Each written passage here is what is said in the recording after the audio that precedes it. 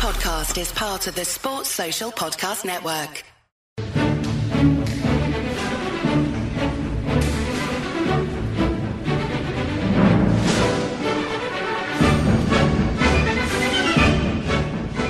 Hello and welcome to the Nat Coombs Show College Daze. Ben Isaacs, aka Benny from the Block. Are we allowed to go there? Are we going Benny from the Block? Is it nickname? I don't know. Well, I've been called worse. Yeah. I've been called similar. Like when Carlito's Way was new, the character Benny Blanco from the Bronx. I used to get that a lot, but you know that's not that uncomplimentary. You know, it's not a bad one. Benny Blanco from the Bronx, a great film, Carlito's Way, which I must revisit. I haven't seen it for a good few years. Ollie, our producer, of course, guaranteed to never seen it because it was made before 2018. No. Ancient history for him. We need to put that on Ollie's educational list. In fact, it's got me thinking that is a great film. We need to do some off-season pop culture specials, Ben Isaacs. We need to take care of that, and that can be on there. You know, because I was thinking this the other day. So many, we've done sporting movies in the past, of course, at Vernon K. If you dig deep into our vault, we did a fun show with Vernon about a year ago, I think, on that very subject. And we just scratched the surface and it made me realize there are so many things we could do. And you know what? I think we could just deviate totally away from sports as well and just talk about films, music, bands, artists, TV shows that we like. It doesn't even need to be sporting related.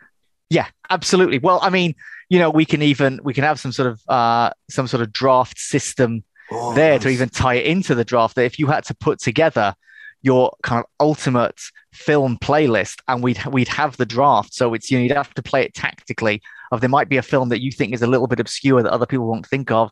You might want to leave that to the fifth round, and then that's where you pick up your gems. I love this. I also want some kind of draft mechanic with TV stars or characters of the last, let's go 30 years. We're doing Perfect. One. Yeah. Perfect. I want Tony Soprano versus Toby Ziegler. Who's going to go first overall? Speaking of first overall, because as much as I love to get into that we'll wait for the off season for all that. We're going to preview the Super Bowl and continue our preview to the Super Bowl with Ben in the house.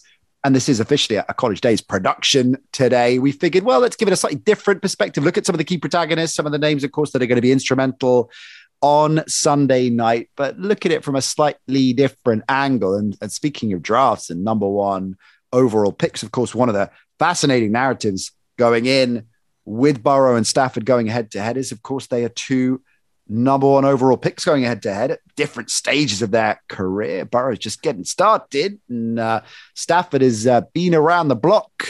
Beat around the Jenny from the block just a few times, but both of them making their Super Bowl debut. So let's start there, Ben. Their respective paths to the number one overall picks, so their college careers, which again were markedly different, of course, and different sample sizes, obviously, but how things have played out in comparison, similarities and contrasts for them as number one overall picks in the NFL. You know, what's interesting is, I think if you were to look at, to me, it's weird that this is only the second time a Super Bowl is going to be played with two first overall picks as the two starting quarterbacks. And the first time it was Cam against Peyton Manning. And you had Cam, who sort of came out of nowhere, had one of the great seasons and then was gone to the NFL. Yeah. Won the Heisman Trophy, whereas Peyton Manning was just an incredibly consistent player in the college levels, but he didn't win a national championship.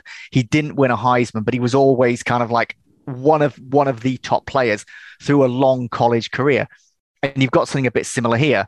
So let's start with Stafford, who in this example is our Peyton Manning. So Stafford in the 2006 recruiting class out of high school, he was considered the top quarterback in the nation and the sixth best player overall. You imagine how good you've got to be in high school. They're like, that guy is the best of any high school quarterback. He is the guy that everyone would want. He was a star from the get-go, and he won a Texas state championship. Mel Kiper famously predicted Stafford would be a number one overall pick in the draft before he ever started a college game. So do you reckon he was more in high school, more Jason Street, or who's the cocky guy that comes in and takes Matt Saracen's job? Oh yeah. Oh no. I reckon he was definitely a street. Definitely a street. Yeah. So loads of the top teams wanted him. He chose Georgia, and he became a starter as a true freshman. It wasn't really the plan, but he did. Now, a true freshman, I'm going to use a little bit of jargon here. So A freshman, obviously, it's your first season or first year in college. A true freshman means it is literally your first year at the college. You can also be a redshirt freshman. If you're a redshirt freshman, it's not your first year at the university, but it's your first year playing. If you are redshirting, you can train with the team, you eat with the team, you travel with the team, but you don't play. And it means you don't lose a year of eligibility. And they like to do that with the quarterback so they can learn. But it was felt that with Matt Stafford, he wasn't going to learn anything else. We got to get him out there because he's fantastic. And they were just confident in his ability. And Georgia hadn't had a player start at quarterback straight out of high school since 1991. So that's how big a deal he was from day one. And like the coaches said that having Stafford on the team made their life easier in terms of recruiting players. People wanted to be like, I want to play with that guy. He was a big deal. And he just seemed to get better every season. And at no point did he have a run that made people think he wouldn't go first overall. That the knock on him, if anything, was that he couldn't win the big game. But in those big games that Georgia lost, it wasn't that like he would make a back-breaking interception or something. It was just that they would get outplayed. Georgia were not one of the top 5 best teams at that time. They just happened to have the best quarterback. Some people felt he was a little bit erratic at the time, which I think is a little bit harsh. I don't think, from everything that I saw, I don't think he was forcing a lot of passes. And then one thing I went back and read a lot of kind of scouting reports from the time. And there were some people saying, oh, I think he should stay another season at Georgia to hone his craft. The guy had been starting for 3 seasons. That is rare now. The idea that people are saying, oh, he should stay for a 4th. I mean, it's pretty much unheard of. And we're only talking about a player who started in college in 06.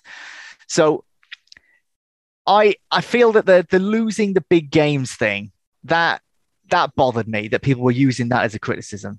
Because when you go back and look at those games, there were kind of defensive miscues and all this stuff. And I think sometimes when a guy is the number 1 overall and is clearly the number 1 overall, people are just looking for any sort of problems. So he got drafted in 09, and I thought I've got to really go through that 09 draft. Looking at it right now. Yeah. So let's look at the other quarterbacks in the first round. This is it. Like Mark Sanchez had the second best career out of all the quarterbacks drafted in terms of playing quarterback. He had the second best career. So he went fifth. He went 5th overall to the Jets. Obviously, he was a USC quarterback. Josh Freeman went to the Bucs at 17, and no one else did anything apart now. Now, I know you've got the information in front of you. Yeah. I'm going to try and test you on something in case you've not seen it. Okay. None of those quarterbacks drafted did anything apart from the quarterback taken in the 7th round. Right. 232nd overall, and he was a Super Bowl MVP. Can you name him? Okay, so I haven't gone down to the 7th round. 2009, he was a Super Bowl MVP. Was it Joe? No, it can't be. No. I'm going to put you out of your misery. Was Flacco a first rounder? I think Flacco was a first rounder, although he didn't play at the top level of. Was it a quarterback? You're saying was the Super Bowl MVP? He was drafted as a quarterback. It was Julian Edelman. Edelman, of course, it was. Edelman. He was a 7th round quarterback. Was he drafted as a quarterback? Edelman? Yeah. My God, I knew he was a quarterback in his younger days. I didn't know he was drafted as one. That's incredible. Yeah, I mean, I would imagine that whoever was drafting him was never thinking that he was going to be.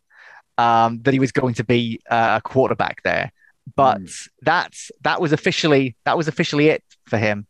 And I've just checked. Joe Flacco did go in the first round. He was number 18 out of Delaware. I love the fact I think Flacco could have been a 7th round. Well, to be fair, and I'll get right. We can circle back to it, but the thing is that Joe Flacco didn't play at the top level of college football, so automatically, stock is going to fall now. So Stafford was a golden boy the entire time. Now, with Burrow, he had a different path. So in high school recruiting, there's a star rating system, and the top rating is 5 stars. And just because you're 5-star doesn't mean you're going to be a great college player and going to make it to the pros. But at that point, it's that these are the guys with the most potential and that can win right now. Like when you are recruiting a player, if you are, let's say you're Nick Saban at Alabama, you're recruiting someone who is going to help you win right now. It isn't someone who you think, oh, they'll be a great pro, but they might not be great at the college level. You need someone who will help you win right now. Burrow was only a 4-star, which obviously isn't bad, but it just shows that in high school, he wasn't as coveted as Stafford had been 9 years earlier.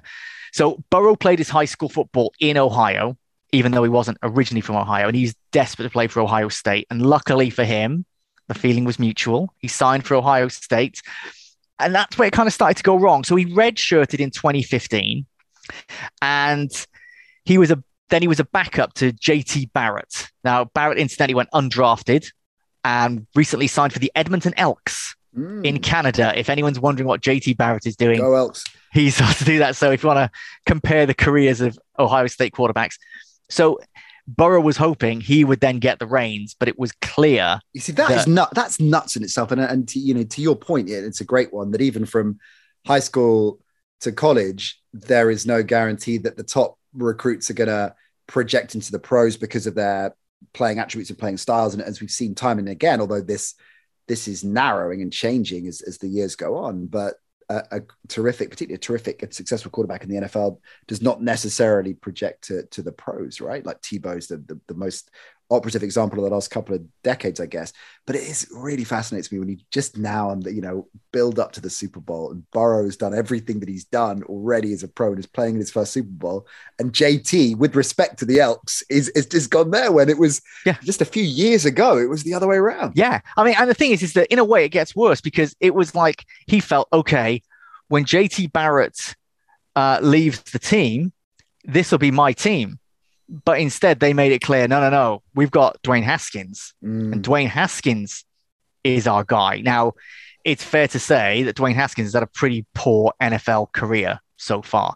Now, Joe Burrow, I think sometimes people look at Joe Burrow and think he's a certain kind of person, and I don't. Come on, spill it. I think people think that he's cocky. Well, that he's cocky, but that he's not. He's also not the brightest.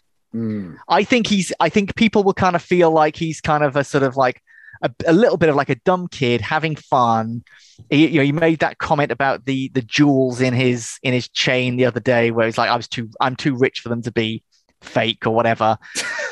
Which to me is just like, this is Joe Burrow like having a bit of fun, because this is like Joe Burrow when he got drafted. He used his platform to speak about food poverty in Ohio. Right. No one did things like that. Like you've got this, you're taken first overall and you choose to talk about food poverty. Yeah. That's more like Joe Burrow than all this stuff about like, oh, he's this show off. He's this really kind of whatever kind of guy. So that's just misrepresenting him and just not getting his shtick. Yes. Tongue in cheek. Exactly. Approach. Yeah. And to show how smart he was, he left Ohio State, and it's not that was the smart decision, but that he had graduated early. He had finished his degree early, which meant he could be a graduate transfer. Now, here in 2022, players can transfer between colleges really easily, and that is a super new phenomenon. The only reason Burrow could do it was because he already had earned his degree. So you are allowed to go and play another, play somewhere else. So even though he's from the Midwest, that's where he's always lived. He's there at LSU. He's there in the deep South. So culturally, completely different. First year in 2018, he was decent. Like he's the sort of person where people felt like he'll probably get drafted. He's like a 4th round guy. Maybe he can develop. Maybe he could start one day. And then 2019 happened, and nobody thought Joe Burrow could do this. Nobody thought this LSU team could do this. But in 2019, they went 15-0. They won a national championship with perhaps the most exciting and dynamic offense in college football history. Burrow, obviously, at the heart of it. He passed for more than 5,600 yards in just 15 games, was responsible for 65 touchdowns. I think he threw 60, ran in 5, and threw 6 interceptions in that time. Those numbers are absolutely unreal. And the numbers themselves don't really do justice how well he played during that season. Like the throws that he would make, just how spectacular it was. And the thing is, they would be blowing teams out and then he wouldn't finish the game because it's like, well, let's not keep our quarterback in and like have him get hit in the face when we're 40 points up. So he could have thrown for easily more than 60 touchdowns if they decided to keep him on. So he went from being a good quarterback to the undisputed best player in college football. He won the Heisman Trophy. It was no shock that he was picked first overall, even though no one could have predicted that 12 months before. Nobody would have even had him down as being in the first round. And that's the gamble, isn't it? Because when you have these extraordinary seasons, even if it's a really good point that you're alluding to, I think, even when we're talking about, players like Flacco, that if you're doing it at the stage that, the level that he did, on the stage that he did, that of course tempers any concern. You could be having a record-breaking lights out season at a lower level and lower intensity specifically. Yes. And that obviously enhances the risk. But there's no doubt that people are thinking, well, I'm not sure. He's done it for 1 year. Sure. What if this is a freak season? I mean, I was watching some of the, I know this is not exactly the same, but it's to illustrate my point. Obviously NFL Network replaying every Super Bowl Brady's ever been ad infinitum since the last 7 days, and watching the Patriots Panthers Super Bowl, right, where one of the great Super Bowls, of course, and Jake Delhomme had a big game and clutch plays, and you're thinking Jake Delhomme, I remember him more for the playoff interception meltdown than anything else. But my point is, he blazed for a while in the NFL, and was a really, really capable quarterback, but didn't maintain it. A lot of quarterbacks, whether it's in the college game or certainly in the pros, that's the risk, isn't it? That you might have a couple of good years out of them, but if you're drafting one overall, you want to be building a franchise for the next decade plus. Yeah. Now, I started off talking about the similarities with Cam Newton versus Peyton Manning simply because of how long they'd been around, but also because Cam Newton had one amazing season. Now, with Cam, he was at the University of Florida. He was meant to be the guy there, and he had legal issues, and he was arrested. He had to leave the team. He then went out to play at a community college. So if anyone's watched, Last Chance U, you'll see that there were a lot of people who were at major programs who, due to things like academic issues, issues with the police, have had to leave those big programs and try to rebuild themselves and show that they can do something. That's what Cam Newton did. So really, there was only ever one season of film on him against proper opposition. With Burrow, although he had two, it was all about that one season of showing just something amazing. Now, nobody's going to say that Cam Newton was a flop at first overall, but, one Super Bowl appearance, if you draft someone first overall, you've got to hope that you get more than one conference championship out of them. Sure. It generally doesn't work like that.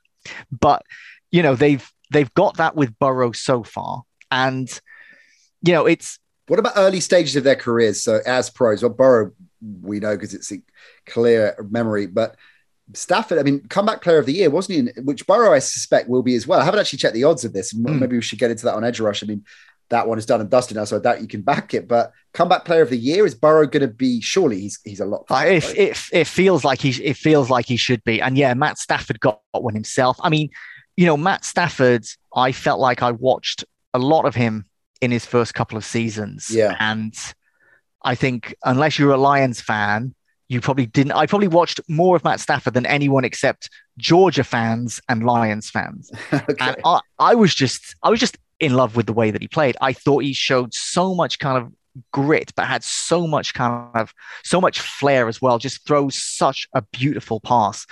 And he was a really good kind of soldier there in Detroit. He didn't sort of cause problems because of that team wasn't awful all the time. The Lions are one of these franchises that everyone kind of acts like, oh, they can never do anything. But, he did play playoff games in Detroit. He just didn't win any of them. And it wasn't his fault. But his breakthrough year was his third year, wasn't it? So the first year when he won the starting gig, and he was 2-8 as a starter, the Lions 2-14. Yeah. Second season, they went 6-10. Third season, he made the Pro Bowl, was the comeback player of the year, ranked 41st on the NFL top 100 players, which are his contemporaries vote on, right? Yeah. So that was his breakthrough year 3. Yeah, it took a bit of time for him, in part because it wasn't a strong team. And, of course, Calvin Johnson, but it was a pretty thin team. And with Joe Burrow, that was the worry for him, that he was coming into a situation where he was going to start straight away, but there wasn't enough around him. And there was, there were like going into that draft, there were knocks on him. The same, they used to come up time and time again that, okay, he was great for that one season, but he was only okay for the other season. Like, what are you going to get? There were concerns about his arm strength.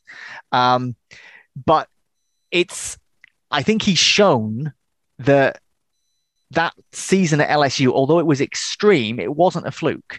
The way that he plays for the Bengals is the way that he played for LSU, and he will air it out. And he has great relationships with his wide receivers. And of course, let's get into that. So the red thread, of course, is Jamar Chase. And that's the point of distinction.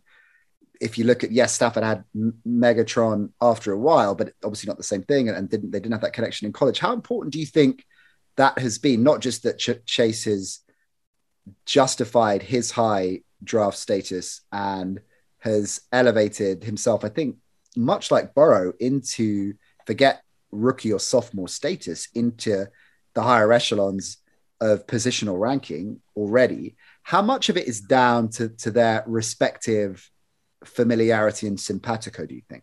Do you know, I think a big part of it, I think Joe Burrow would have had a good season anyway. If Jamar Chase had been drafted by someone else, he would have had a good season. But you put them together and there's a special sauce there. And it reminds me of when I was talking earlier about high school recruiting.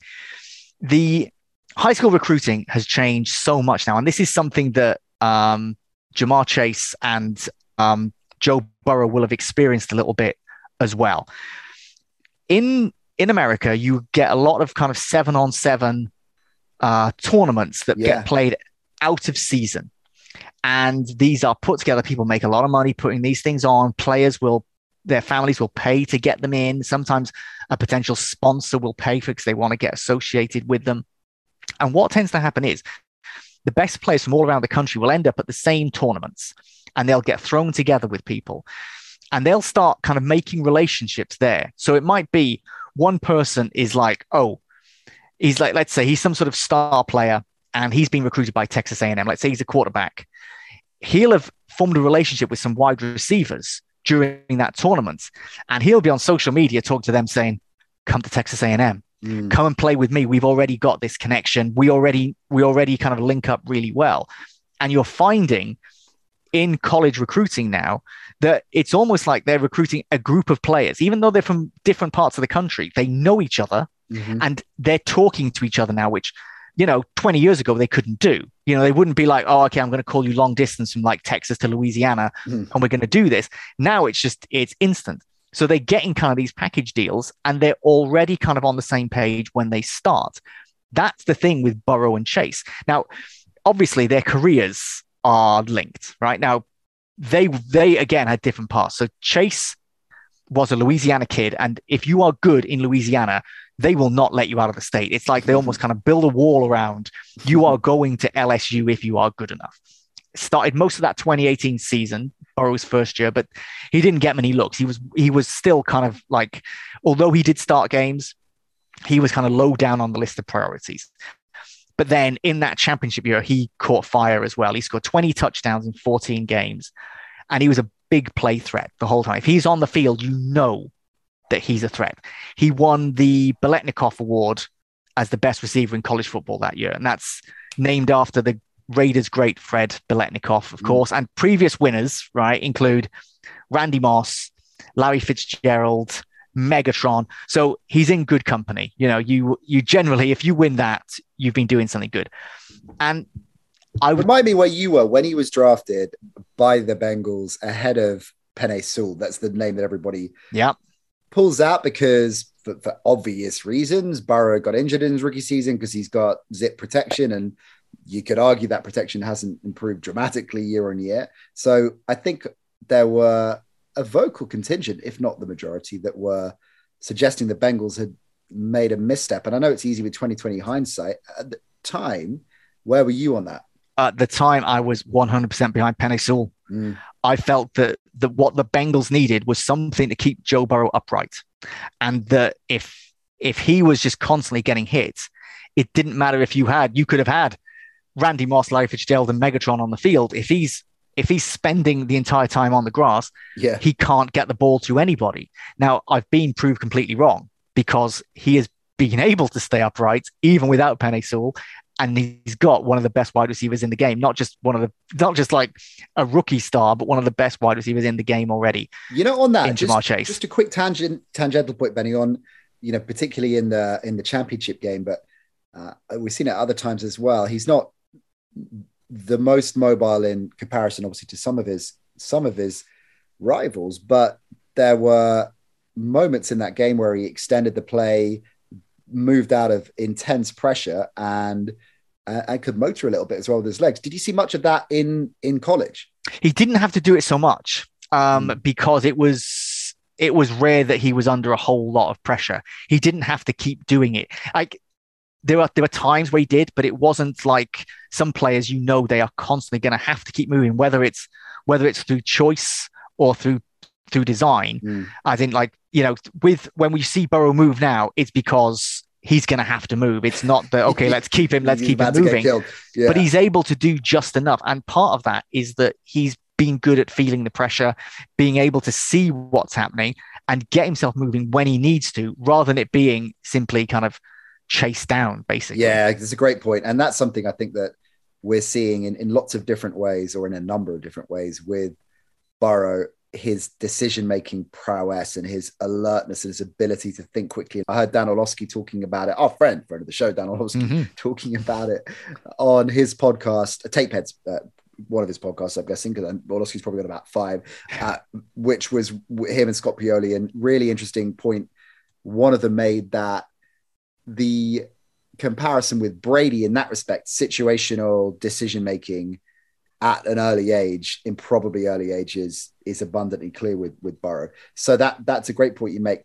On to another key player in the Super Bowl, we expect, given he's had an all-pro season and one of the great years in living memory as far as a wide receiver is concerned, because of the nature of player that he is, the brilliant Cooper Kupp, who has emerged as one of the very best in the business, but wasn't necessarily projected to be that, was he? Not that you can't go on and reach the higher echelons of life in the pros from lower rounds. We see that time and time again, as is evidenced with your Julian Edelman reference a bit earlier on, right? But Cooper Kupp, his route to the NFL, Ben, and what you expected from him as a draft pick. Talk us through that. Okay, so before I talk about Cooper Kupp, I want to put this out there, right? He won the Walter Payton Award and the Jerry Rice Award in college. Now, I'll explain the significance of those in a minute, but I just want those names to linger in your mind while I give my thoughts on Cooper Kupp before the NFL. Right, there are 130 teams at the FBS level. FBS is Football Bowl Subdivision. That's the top level of college football. Then below that is FCS, Football Championship Subdivision. And the difference being, you'll know about all the bowl games. The teams at the top level, they play bowl games at the end of the season, whereas in the FCS, they have a big kind of knockout championship thing. It's like a little bit like kind of March Madness in college basketball, but a smaller scale, and it's just at that level. No FBS team wanted Cooper Kupp. None. And in fact, while he was playing high school football, not even any FCS team wanted him. It was only after he finished his final season, he got 2 scholarship offers from FCS teams, and he ended up choosing Eastern Washington over Idaho State. Not Ohio State, that would have been impressive. Idaho State. Now, Eastern Washington, just for some perspective, they are a big deal within FCS, and they regularly play and beat FBS teams. So on his debut as a redshirt freshman, he scored 2 touchdowns, 119 receiving yards in a big upset because Eastern Washington beat Oregon State, who were ranked number 25 on the road. Cooper Kupp was all over the highlights. That was the first time I saw Cooper Kupp. And he looked really good from those highlights, right? But you're only going on the highlights. But that year, he just destroyed a bunch of single season FCS freshman records. That's when he won the Jerry Rice Award as the best FCS freshman of the season. So yes, Jerry Rice, the best wide receiver era, he didn't get any FBS offers either. So, we're talking about the likes of Edelman going in the 7th round, Jerry Rice, no FBS offers. So that was just the start of Cooper Kupp, because he ended up smashing most of the career receiving yards at FCS level. And then he won the Walter Payton Award as the most outstanding player at FCS, because yes, Walter Payton also played at the FCS level. So there are plenty of absolute legends, not just like Cooper Kupp all pro, but absolute legends who have played at the FCS. It's fascinating. I love that, Ben. But again, it goes back to our point earlier about this is, you can go from, in the spate of 2 or 3 years, from in terms of perspective and evaluation, the golden boy to drifting out, dropping dramatically, and equally you can go from relative obscurity to become well on the way to one of the all-time great players. I mean, like just to slightly segue into Tom Brady, obviously there's all the talk about how late he was drafted, right? But he is someone who was very heavily recruited out of high school. It wasn't like nobody was interested in him, and he's there at Michigan. He's at Michigan, exactly. Yeah. Michigan have won more college games than any team in history. Right. It's not like he was toiling away at Eastern Washington. He was there in front of 100,000 fans every week at one of the most prominent college teams in the country. Anyway, I digress. So although Kupp was getting a lot of publicity at Eastern Washington from 2013 to 2016, like just the FCS teams obviously get a lot less coverage than the FBS teams. Now, nowadays with ESPN Player, you can watch loads of FCS games. It's easy. But even just back in like 2013, that wasn't easy. Like, unless you lived there in Washington, you couldn't see him play on a regular basis. It would just not be possible. So obviously the scouts at NFL teams are able to get that footage, even if they're not on like national TV. So they were seeing a lot of it, but the fact that he wasn't playing against the big boys on a regular basis, obviously it hurts your chances. But when he did play against the FBS teams, he would look absolutely fantastic. He didn't look out of place. He didn't look like, playing against the better secondaries is a problem. No, none of it was a problem.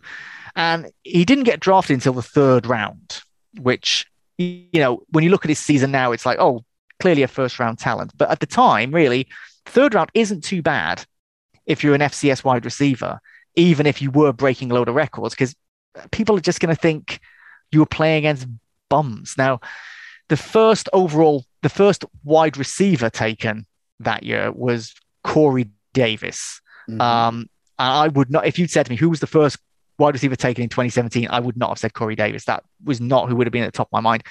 But I looked at the 3rd round, and that was a pretty good year for wide receivers, actually. Kenny Golladay and Chris Godwin, 3rd round picks that year. So that's where the value was had for wide receivers that year. So I went and looked back at some of the scouting reports of Cooper Kupp from when he was coming out. And some of the highlights were that he was slow.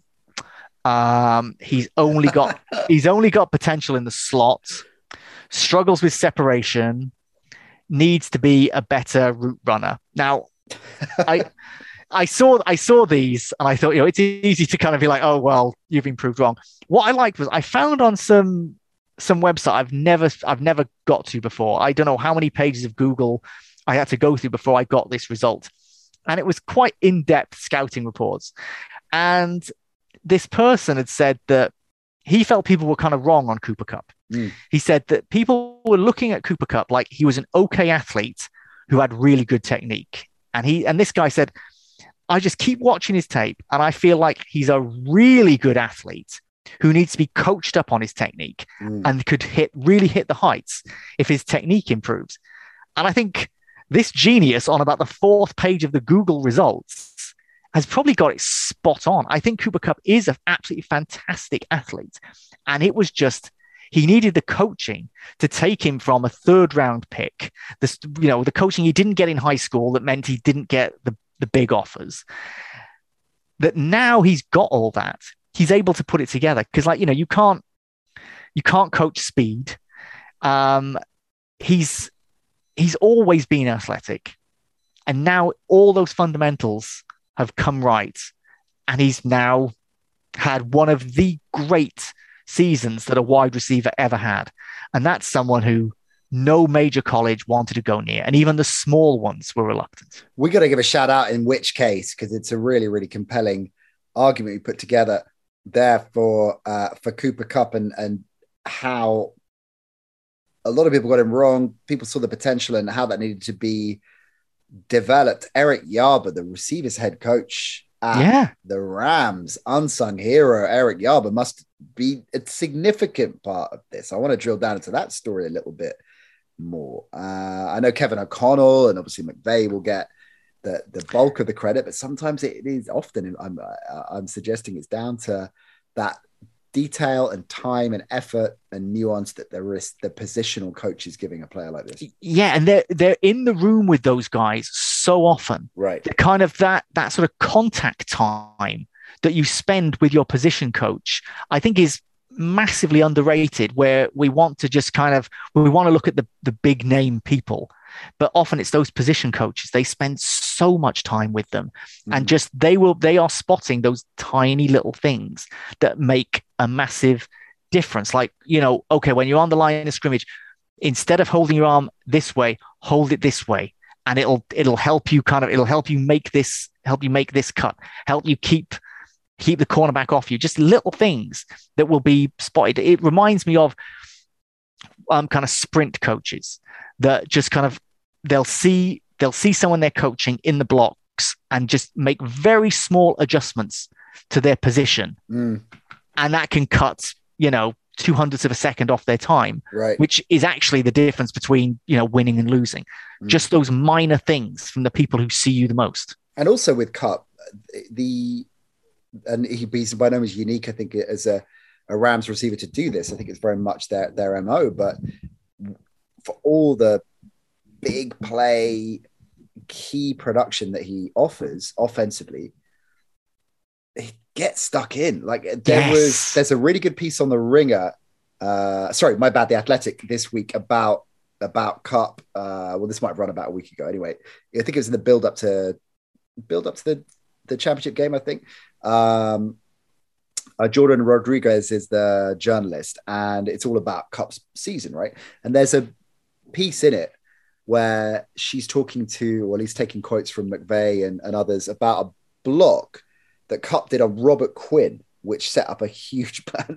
That's not an easy thing to do. As we know, the form Quinn has been in this season, just getting involved in the dirty work and not even blinking about that as well. Yeah, I think when you're the sort of person who's had to kind of grind in the way that he did to kind of get to the pros and put himself in a position where draft scouts would notice him, you don't think twice about throwing those blocks. Right. You are going to do those things. He is someone who probably, when he was drafted, thought, I'm going to have to really take my lumps in special teams before I can really make an impact, which Jamar Chase, because of his elevated position. And, it's not like, oh, look at Jamar Chase. He didn't have to do this.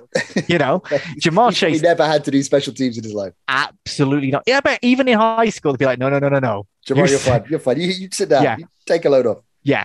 And Cooper Kupp didn't have that luxury. And now he's right at the top. Listen, I want to wrap on a player that is obviously connected indelibly with this game that went number one overall, where it didn't play out as hoped, although maybe that is, well, it's a statement of fact, but it's also, I think, reflective of the fine margins that we're dealing with. Jared Goff came within a whisker of winning a Super Bowl, right? I don't think that's overstating it. No. And if he had, he'd probably still be there and we would be having an altogether different conversation, but he didn't. They moved on. Matthew Stafford was one of the high profile acquisitions the All-In Rams wheeled in. Do you feel that, first things first, Stafford has been a major upgrade on Goff? An upgrade on Goff? Actually, not a huge discernible difference. Where do you stand on that? I think an upgrade, but it hasn't been it hasn't been like kind of night and day. Like there are throws that Goff just couldn't make, right, that Stafford does. But Stafford's also had games where he has not played particularly well. There's been a lot of unfair criticism of Matt Stafford and his play on the Rams this season. But I think it's because A, the Rams haven't always been as good as we expect them to, and B, they've had, like, considering we've been talking about how amazing Cooper Kupp's been, part of the reason he's been so amazing, or part of the reason that it's so impressive, is because of the injuries that the Rams have had at wide out, which does not make things easy for Matt Stafford. Yeah. Matt Stafford is, I think, considerably better than Jared Goff. And I think the fact that the way that Jared Goff has been in Detroit this season, that might be more instructive than looking at how the Rams have been in terms of Stafford versus Goff and how the Lions have been. Now, Goff, the things he was doing in Detroit were far, far below the things that Stafford was doing. Stafford would keep the Lions in games they had no right to be in. And Goff just has not been able to do that. And to me, I'm not that surprised by it. Like, Goff, when he went first overall, I could see why it was happening, but I felt it was a reach. I think it was a team just desperate for a starting quarterback. The idea that, okay, like when the Rams were getting him, he was a California kid, as in he's from California and he played for California. It felt like it could be a good fit. I just found him just underwhelming. I just felt like he was a really okay quarterback, that he would not set the world alight, and he wasn't quite a game manager, because I felt like he certainly had the potential to throw a game away. I just felt he was okay.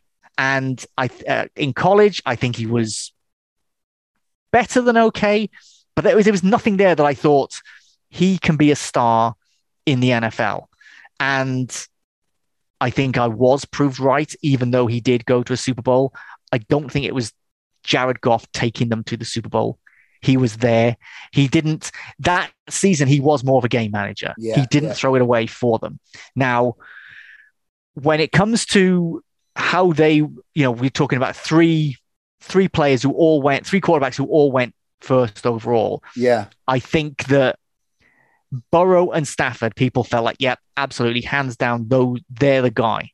And with Jared Goff, there were a lot more naysayers, and I think for good reason. I think we've seen that. I think we'd all be surprised now if Jared Goff played in another Super Bowl. Yeah, I would love that. I would love to see Jared Goff a 38-year-old Jared Goff taking where's it going to be? The Carolina Panthers. He feels like he should be a Carolina Panther. I don't know why. That's a very good point. Maybe it's just like he's a bit Jake Delhomme or something. I don't know. Maybe he feels like he should be a Panther one day. Let's wrap with a quick prediction, Benny. I know this is a little bit unfair because we're recording this a few days out, I think it's fair to say. Do you have because you don't have to answer this if you haven't landed on either side yet. Do you know what?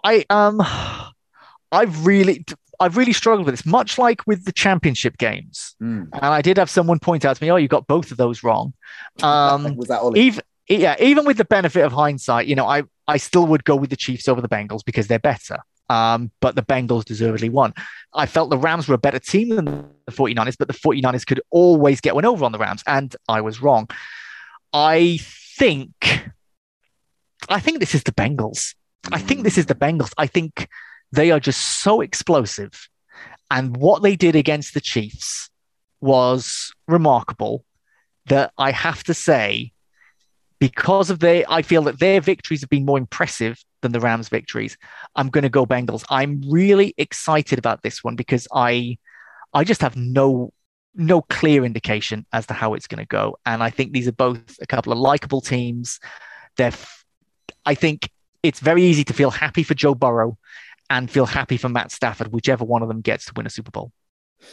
Love that sentiment, Benny. Brilliant stuff. Tweets for Bet is where you follow the big man. And of course, he will be front and center, present and correct on the NC show throughout the off season believe me, College Days is going to be top billing, Benny, because we're straight down to business with that. Incidentally, if you haven't already, go check out collegefootballisland.com because the big game is coming 27th of August, 2022, Nebraska, Northwestern. And maybe more importantly than either of those two teams and their fan bases, Ben Isaac's in the house as well, because we're going to be over there for the game. So go on, head on over to the website. We'll push it out on social channels as well. collegefootballisland.com. General sale from March. So register your interest now and you will be in like Flint. And the thing is that once the Super Bowl is done, that game is the next big game. That's before the NFL season starts. So we've got the Super Bowl and then we've got the game in Dublin. So if you can't be at the Super Bowl, you've got to be at the one in Dublin. That is what I call a hot take and a hot hard sell from Benny Boy. Great stuff. Look after yourself. Enjoy the game, big man. Thank you for everything you have contributed this season. I know you are a fan fave and all-pro member of the crew, and we'll look forward to getting back in with you on the other side as we roll out College Days towards the draft. We're going to be pushing out episodes thick and fast, so you will not miss a trick. Look after yourself, bud. Yep. See you soon.